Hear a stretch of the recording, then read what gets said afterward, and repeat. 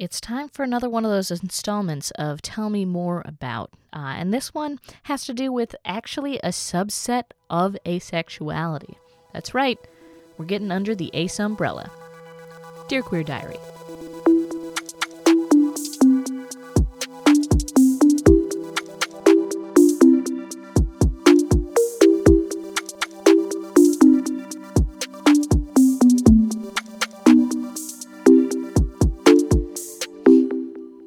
Dear Queer Diary.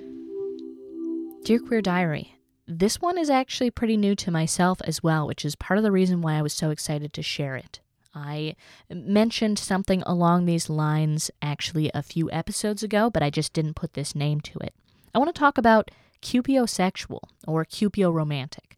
Cupio, any kind of attraction. A cupiosexual means that you are some subset of asexual. Again, let's just put up here at the top that when I say sexual, you can also fill that in with any of the other kinds of attraction. An asexual who still desires some sort of sexual relationship. So this describes me perfectly. I am not a sex repulsed ace. I am very much a cupiosexual. So that can be a very confusing place to be because it is difficult. I find it very difficult to be attracted to people, even though it is something that I desire greatly. Not so much the sexual part. That I can, kind of go either way with. But I am certainly cupioromantic. I definitely desire a romantic relationship. I'd love to have one again. I bought one a long time ago, had it for a while, would love to get another. But unfortunately, it's not quite that easy for me to do that. And I think that this is maybe a little bit more common than people necessarily think that it is. For one thing, because most people hardly know about asexuality in the first place, let alone some subset of asexuality, such as cupiosexual. But this is part of the reason I wanted to share this.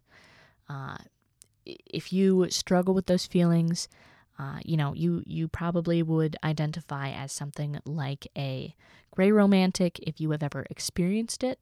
If you haven't, probably more like an asexual, cupiosexual, but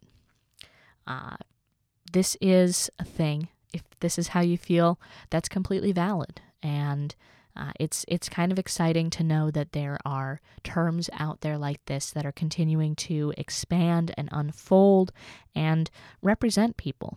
I talked before about how we need to together create some of these words. And certain parts of the linguistics of queer thought are pretty recent. Some of these, especially subsets, are 5 or 6 years old at time of this recording. I was looking at another one earlier because I'd mentioned it, but I decided not to cover it quite yet, which is aporigender. And that one, I believe I saw, was coined in 2014, which is extremely recently. Like, these are new terms. These are things that are being generated that you can share with others. And that's a big reason why I created this sub-series in the first place, was to share things like, hey, do you feel this way? You're not alone. Because while there are some situations where I don't think you're not alone is the right thing to say to people, this isn't one of them. There are other people who experience this feeling where you really want a certain kind of relationship and you also struggle to have it in the first place. So if you're like this, congrats. Hopefully you learned something about yourself just now.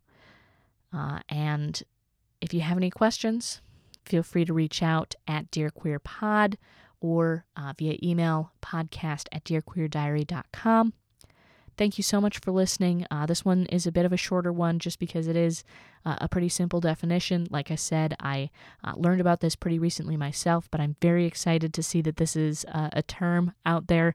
I'll be covering more of these niche terms. I just came across this big old wealth of definitions thanks to a couple of friends on the internet.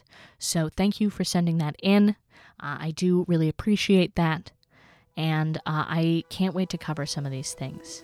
But in the meantime, stay curious.